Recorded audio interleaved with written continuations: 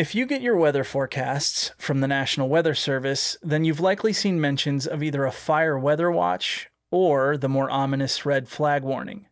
But do you really know what they are? I didn't, so I called the Sacramento office of the National Weather Service to find out. I'm Craig Shoemaker, meteorologist with the National Weather Service, Sacramento. My first question was pretty basic. What is fire weather?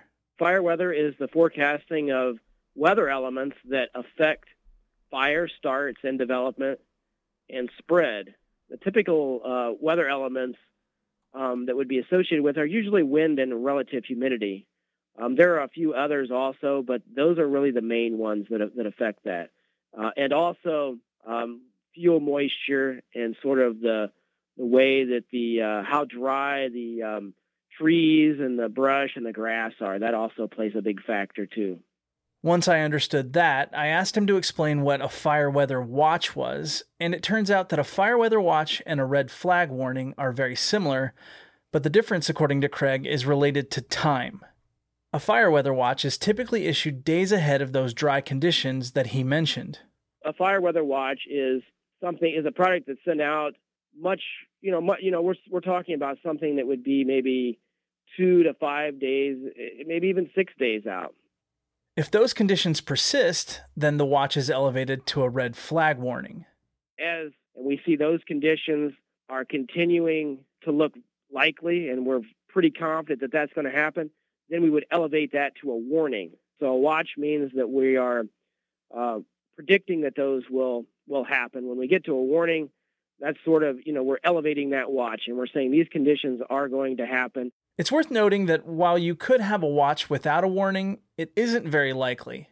So there are times when we could issue a fire weather watch and the forecast could change and it would never get elevated to a warning. It would be, it would go away essentially. We would cancel it.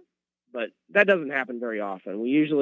Typically when we issue a fire weather watch, it's already got pretty good confidence, and generally it goes to a red flag warning. But there can be times where the forecast could change. And it could be, dropped. It turns out that while the National Weather Service does share the information with the public, fire weather watches and red flag warnings were originally created for fire agencies so that they could be ready when weather conditions increase the likelihood of fire starts. A lot of this has to do with wording that's done with fire agencies. This is, because this product essentially is mainly for fire agencies. At one point in time, this was not a public product. 15 or 20 years ago, this was a product that we sent out, but the public didn't see it.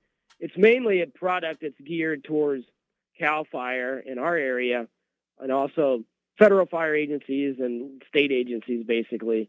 Much like you and I might check the weather forecast to decide if we need to pack rain gear before heading out on a fall morning, these fire weather watches and red flag warnings help fire agencies decide how to allocate resources and determine readiness levels when it matters most. For the rest of us, it doesn't really hurt to know when we should be more alert to one of the biggest risks of living in the wildland-urban interface. I'm Cláudio Mendonça for KVMR.